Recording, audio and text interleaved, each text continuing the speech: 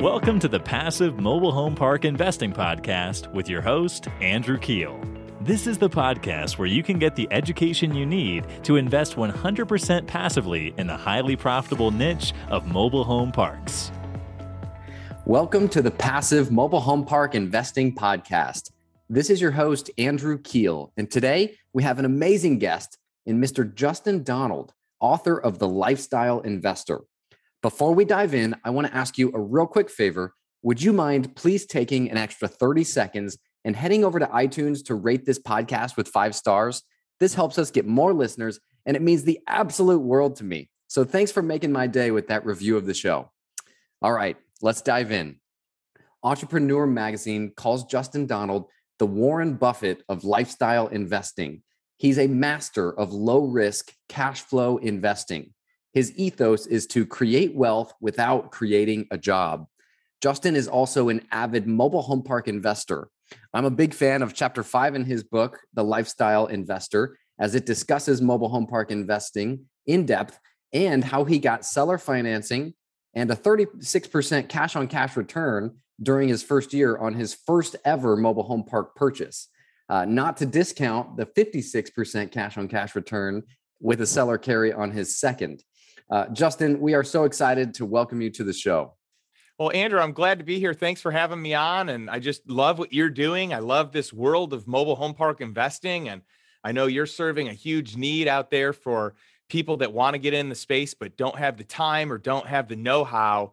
And they can work with you and work with, your organization. And so I just love mobile home park investing in general because I think it's such a powerful asset class, super safe on the downside, protection and it's there's very little risk, but the upside is much greater than virtually any other real estate asset class. So just happy to be here.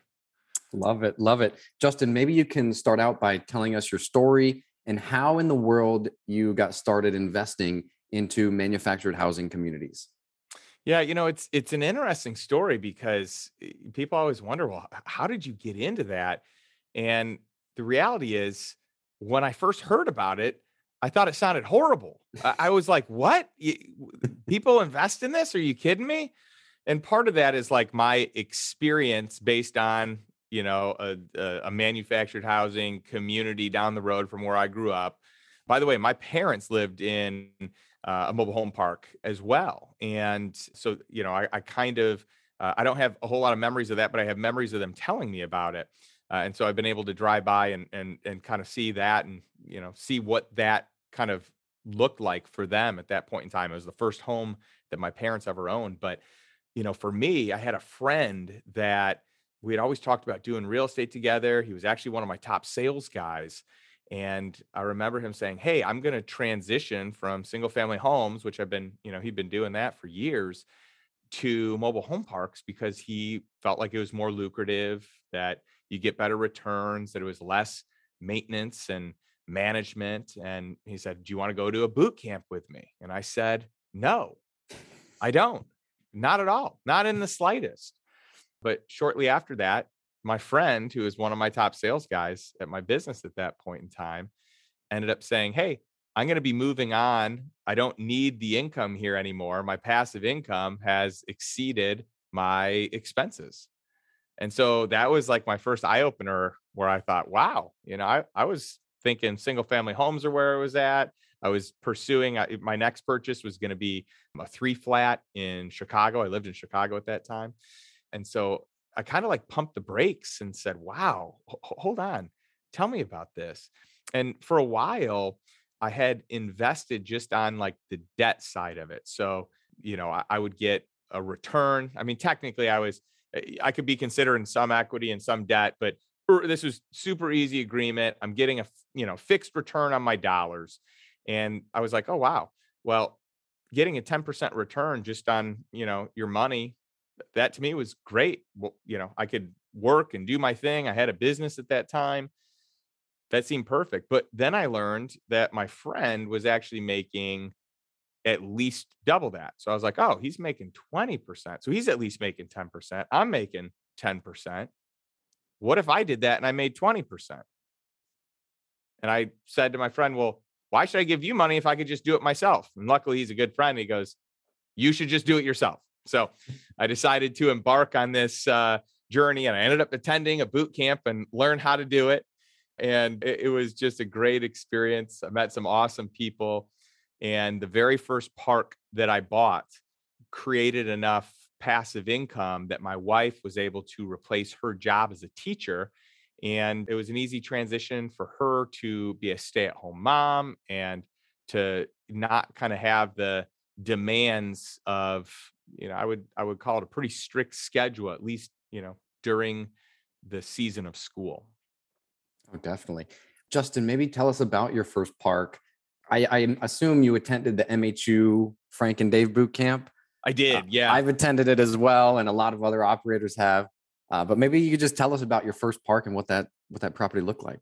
Yeah. And I just want to give a major, shout out to Frank Rolfe and to Dave Reynolds. Both of them have been incredibly helpful in my journey. And Frank and I have become great friends. I talk to him all the time. Just actually had a pretty long conversation with him recently. And he's just a wealth of knowledge, a great resource. So I highly recommend them to anyone wanting to learn more.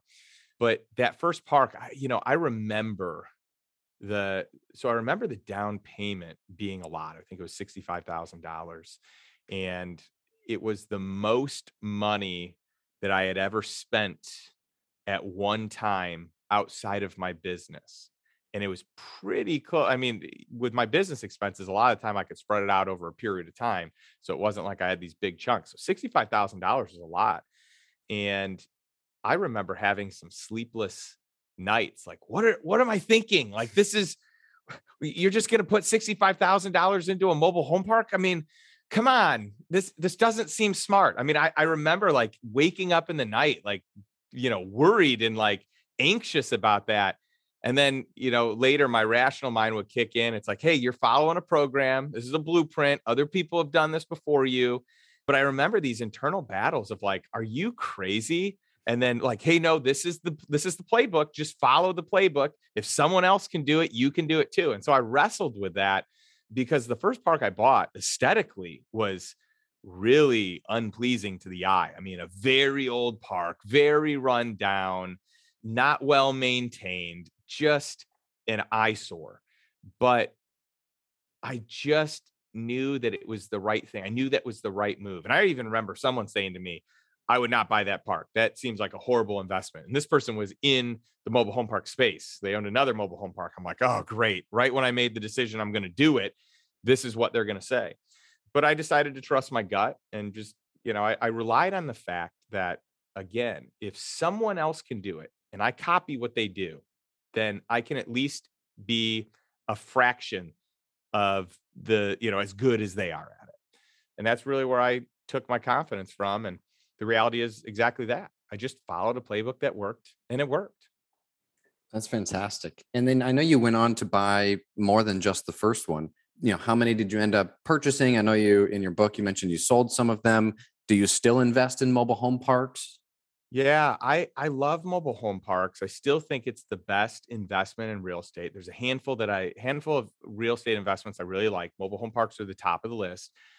Today we're a top 100 owner of mobile home parks. I just closed on a 5-park portfolio just 2 weeks ago, right at the end of last year. And then I've got a 2-park portfolio under contract right now. I closed on another one last November. So, within a, 3-month time frame, I will close on 8 mobile home parks. Wow. So yes, I'm actively involved. I really like it. I think that there's really very few better places to invest. My second park looked a little more aesthetically pleasing. It was in a more wooded area with some hills, and there were some homes that didn't look as nice, but overall, like it felt a little bit nicer. And buying that park with the income from the first and the second, it covered our expenses. So it didn't cover our lifestyle, but what it cost us to live. And that was a huge relief for me. It was like, I was walking around with this bag of, maybe a backpack full of super heavy bricks. And once I got our expenses covered, it was like I could just take that backpack off. I could empty it out and just walk around with a super light bag because I didn't have to worry about how we were going to pay the bills. Everything was covered. My mortgage, utilities, car payments, you name it. Everything was covered. And that felt so good. And I followed that up with our third park purchase, and that one covered our current lifestyle. And, we didn't have a lavish life or anything, but we love to travel and we love to do a bunch of cool stuff. So, I mean, from an outsider looking in, they may say that we had this incredible life.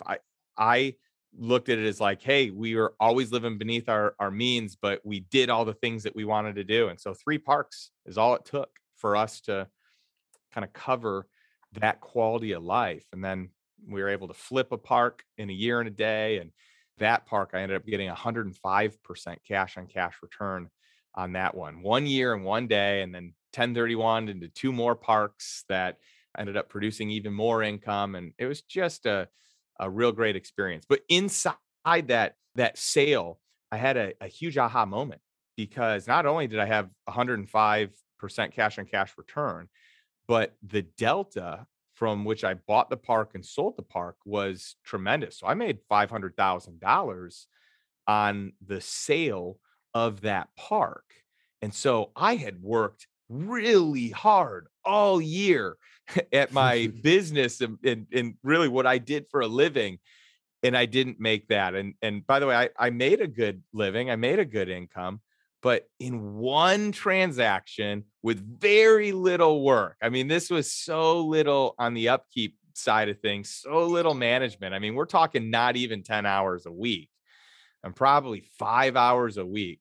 I made more than I made slaving away for a whole year. And that was the biggest game changer of them all, because I knew I could walk away at that point in time and just focus on real estate and passive income. That is fantastic, man. I mean, kudos to you for, like you said, breaking out of the rat race and being able to, it feels good when you're able to get your income, your passive income, real estate income to cover your expenses. How long, Justin, have you been in mobile home parks? When did you buy that first park? Yeah, I've been doing it for somewhere between 10 and 15 years. I mean, since I've owned it myself, I think it's been right at 10 to 12 years. Oh, wow. I had invested in others before. And by the way, I started out slow. It's not like I bought a whole bunch right out of the gates. I mean, if you hear what I did in the last 3 months, you might say, oh my goodness. But I mean, I didn't do that at the beginning, nor did I have the cash to do it. So yeah, unlike you, I've never raised money to buy a park. I've just always used my own cash. And so I would work hard, I would save, and then I would use that as the down payment. And I'd use leverage where I, needed to, and I would try and do seller finance as often as I could. But I think, over a short period of time, we were able to replace my wife's income, cover our costs, and then cover our lifestyle. And then from there, every park beyond that was just either increasing our quality of life or just extra cash flow that could be redirected into other investments. And that's really where it gets fun. That's where you move from it being like where you're, trying to earn enough to pay the bills to, wow, money's really a game. I have all this surplus of cash flow. I've got to figure out what to do with it. And it sounds kind of funny, but it is a problem. Like when you get too much money coming in, you feel like you have to do something with it. You don't want to just blow it. For me, I didn't want to just spend it all and have this lavish lifestyle. I've never really desired that, but I wanted to be a good steward of that money and make sure that it was going to a good use. Definitely. So tell me a little bit more, Justin, about your mobile home park ownership and maybe some of the toughest hurdles that you've experienced. The toughest hurdles I mean, if I were to say one, it's really just figuring out how to manage them and recognizing that you may have some turnover because the tenant base that you're working with, it's probably a little different than who you work with on a day-to-day basis. And so learning how to have a different management style and work with people that maybe came from a different background or had a rougher upbringing or are making, in some cases, considerably less than you are, or are relying on government assistance. There's just a different way to work with them. And I think that at the beginning, I didn't do a good job of picking managers. There was a lot of turnover. I really had to figure out how to work with them right, maybe even how to select the right people. But once I figured it out, we've got people that have been with us since day one of purchasing our parks, and they are incredibly loyal and hardworking. And we just work with people right there on site. We find people that are, meticulous and have, they keep their property really nice. They want a nice community, and they're willing to be vocal and make sure that other people are abiding by the park rules, and being, good community members. Definitely. Maybe you can elaborate on that. Like, what are some mistakes in mobile home park investing that you've made that we could learn from? Yeah, I think that when you invest in a mobile home park, it's really important to recognize that there are the numbers that exist under that person, that current owner's management. There are the numbers that will exist when you own it initially, and then there will be the numbers that exist once you clean it up and you do what you need to do. And so for me, I kind of look at it through three different lenses. What is the return profile based on the way that the park is, the way that it's cash flowing today, the expenses that are in place, the mismanagement often that is going on, which is what you generally get when you buy a park, especially if you buy it from an owner operator who hasn't adjusted rents the way that they need to and hasn't really maintained the property, and they're just ready to retire and be done with it. But then where you're at and the way that you're going to do things, cleaning up the property, getting rents to an appropriate level, market rent, taking care of roads and trees and the things that most people don't do, trash, and kind of going the extra mile and making sure the parks look nice, having a nice fence and a nice sign, and some flowers, and all the different things. There's some costs in that, but then you have the ability to increase rent. You create a nicer community, more people want to move there, you increase revenues overall because of that. You find the expenses that were unnecessary.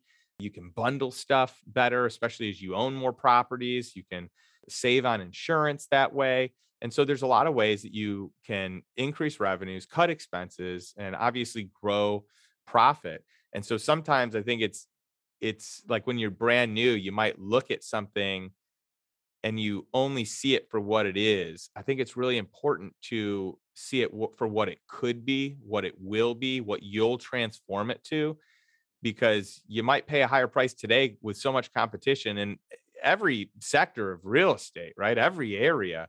But if you know what it's worth based on what you do, you might get comfortable paying what market is today. Okay. Yeah, that's some good feedback. Justin, here's a really important question. I ask this to everybody that I interview. What are the most important things that passive investors, we're talking LPs here, what are the things that they need to look out for when investing into mobile home parks? Well, I think that you want an experienced team. So that's one thing I'd say. Does your team know what they're doing? Has your team managed properties before? What is their track record?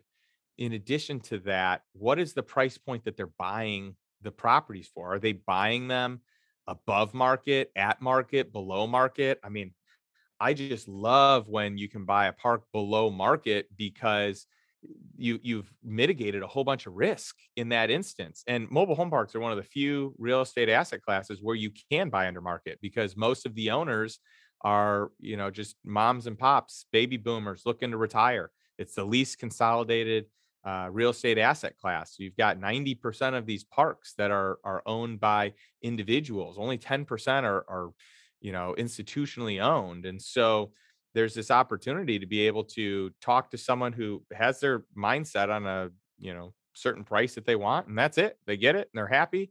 Often they want to just sell to you based on finding the right person that they like to buy it. There's just so many nuances, but I just think that, you really want to find a group that knows how to operate, knows how to buy at a good price, and then knows kind of the key things that you do. What's the plan? How do you maximize profits? Well, you fill vacant lots, you increase revenue, so you bring tenants in to vacancies, and then the third thing is you cut expenses. So what is the game plan for that group, and are they accomplishing those three things? So that's what I would look at first and foremost, is track record, operations, what's their plan, what are they buying this for, what does the pro forma say, and recognize that they're probably never going to hit the pro forma, but most people are too aggressive on the pro forma. So figure out what a realistic pro forma is, maybe cut whatever their pro forma is by, 25%, maybe take 75% of what they say, maybe even take 50% of what they say and see what it looks like. 50% of the increase, is probably the better way to look at it, because there's a baseline of net operating income that you're coming in at where the park is worth a certain multiple based on that net operating income. And so the plan is to grow it to X. Well, what's that delta? Are they going to get all 100% of that, or is it 75% or 50%? And, kind of making some decisions based on that. Awesome. Yeah. The jockey matters more than the horse. A good operator can make a bad deal good, and a bad operator can make a good deal bad. So that's great keep feedback. In mind, totally. And keep in mind, if you buy a good park, it's really hard to mess it up. If you buy a park at a fair price and you have certain criteria for what you're going to buy it for, maybe it's a lot of city utilities, so you're not responsible for it. And in many cases, it's direct build. I mean, there's so many ways where it's just virtually impossible to lose money. And that's who you want to invest with, are the people that can find those deals, that can buy at that price point. To piggyback on that, what does the perfect mobile home park look like in your eyes, and why? Well, there's a lot of perfect. I mean, are we talking aesthetically perfect, where it looks like a regular neighborhood? You've got sidewalks and you've got these nicely manicured, homes and yards, and you've got the new inventory of homes where they have the pitched roofs and they look like a regular neighborhood or regular home. Aesthetically, that is the perfect park, a park where you can get agency debt, a Fannie Mae, Freddie Mac loan, 30 years amortized at 2.5%, and buy it at a 10 cap, right? Yes. Yeah. So that right there is like, the perfect park aesthetically. What do I care about more than that? I care about the numbers. So to me, a perfect park is one that cash flows, that has the ability to sustain the debt service on it, and has the ability to pay the investors what they need to be paid, or if there are no investors, to just pay out the owner a really healthy return. So I don't care as much. I mean, some of our parks look really nice. I mean, we've got one park that is just gorgeous. That, I mean, the roads are so wide in this park. It's like taking a 4-lane highway. You basically have 2 on each side, like 4 across, and like that is the road. It's gorgeous. But we also have some just hideous looking parks, and our hideous looking parks often are the biggest, best cash flowing parks. So I care the most about a property that can produce what it needs to, but also to be able to build a community where people feel really blessed to be there, that they've got a great place, that they take pride in owning it, and the community is safe and it's nice and people want to move in. So part of it is that it's the right fit for the investors, but part of it's the right fit for the homeowners and for the renters and for the people that live in that community, the residents. Definitely. Yeah. Sticky residents are key. Just a few more questions here, Justin. Maybe you could shed a little bit of light on how you incorporate your whole life policy into your investing. I know you acquired your first mobile home park using that, and maybe you could shed some light on why you think that's such a valuable tool to your lifestyle investing. Yeah, I just think the world of a great, properly crafted, dividend paying whole life insurance policy. But what I do need to say as a disclaimer is that most policies are kind of crafted and created very poorly. They're not done in a way that benefits the investor or client or insured. And so if you take something just off the shelf, just a run of the mill type of policy from a run of the mill type of company, it's probably better than not doing it, but that doesn't mean that it's great. I think you want to find a specialist that can create a policy that gives you the ability to have a lot of cash value early on, but not a lot of, I guess, tail to wag that you don't have, you're not paying this thing. Some of these policies are 121-year policies where you're paying them until you're 121. I mean, so there is an art, and there are very few people that can create a policy that is totally in the best interest of the insured and the purchaser, and is actually in the worst benefit of the person selling it, that they make the smallest commission right up front. So I want to just give that disclaimer. You want to find the right person. But when you have that right policy, it's incredible because it acts like a bank and you can borrow against that policy. So I'm not taking my down payment. My very first park was $65,000 down.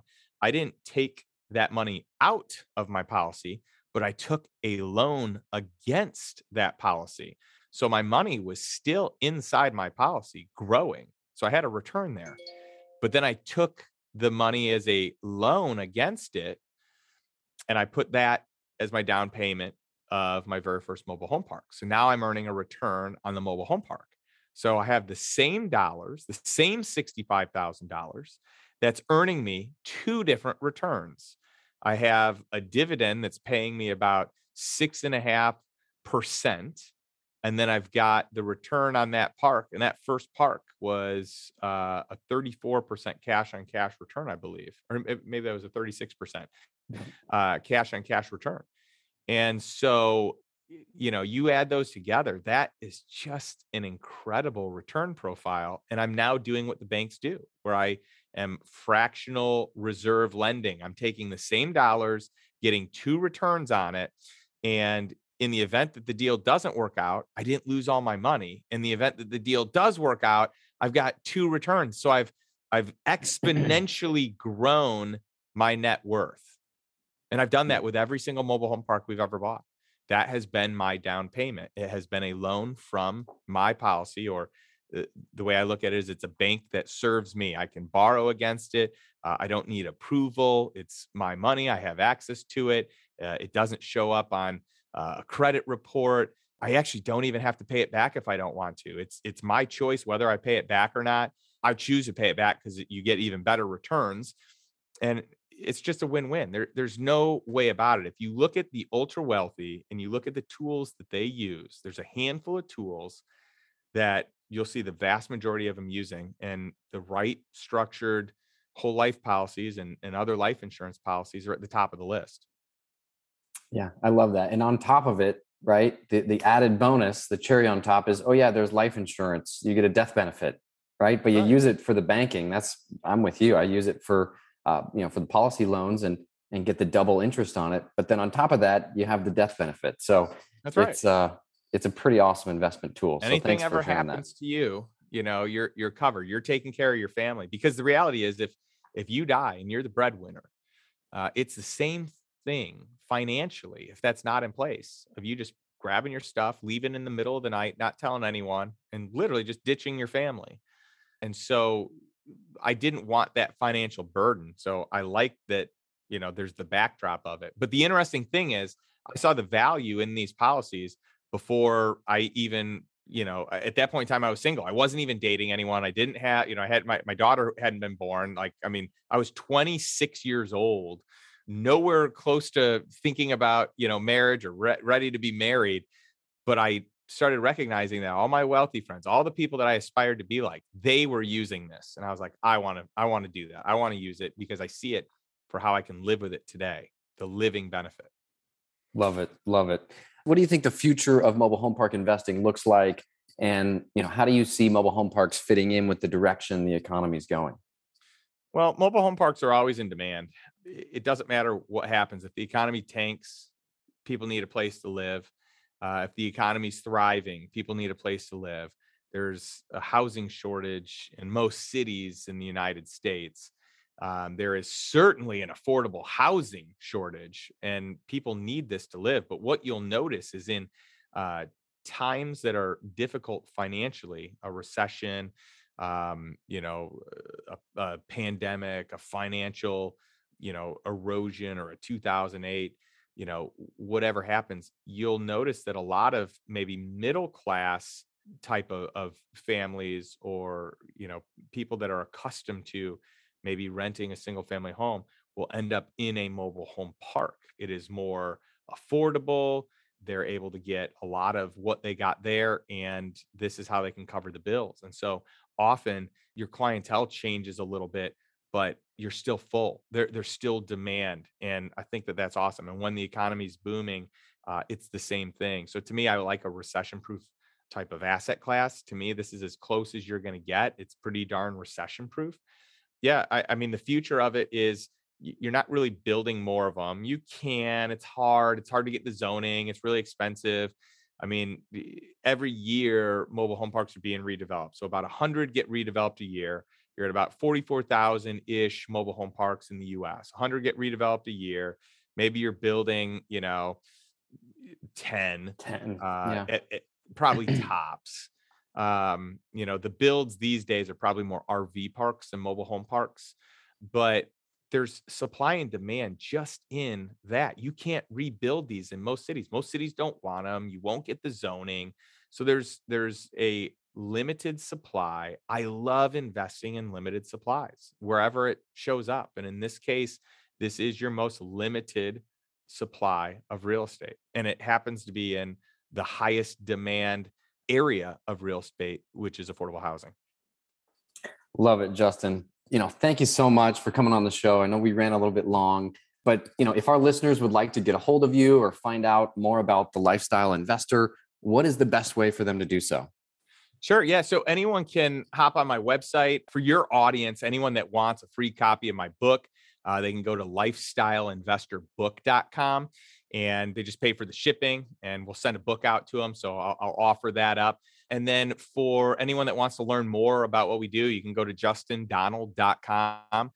We've got an online course. We've got a masterclass. I've got a podcast. I've got a blog. I've got a mastermind. So all kinds of really cool stuff. And something else I want to point out is I really like to shine the light on some of the groups that I'm partnered with. And there's this group called Love Justice International that fights human trafficking. And they're in 25 countries around the world, just doing great things, rescuing kids. It's incredible. And so all the proceeds of my book go to that organization. And so wherever you buy it, if you buy it on Amazon, if you get it, on my website, just know that you are taking part in helping a movement that I think is one of the most important movements out there today. So I'm just thrilled to be able to, help and highlight an opportunity for people to learn how to gain financial freedom, to break the chains of being a slave to money or success or security, and help them live life on their terms, financially free. But at the same time, I want the proceeds, the dollars, to buy people's real life human freedoms back, the freedoms that they don't have. And so I feel very strongly about Love Justice International, and just want to be able to make my dent in the world during the time that I have influence. I love that, Justin. Last question for you. What news outlets or content sources do you follow to stay up to date with your investment strategies?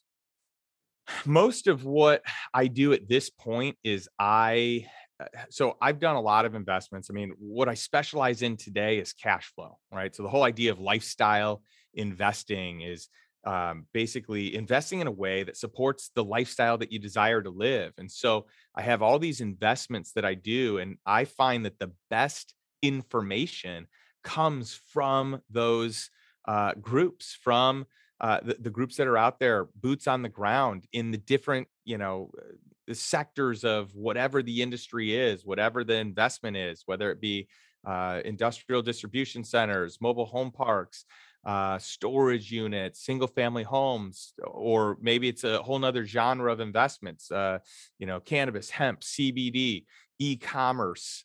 The list goes on and on. But I actually find that the best information come from those individuals that are analyzing their market or their sector or their area their newsletters. Like that to me is the greatest content.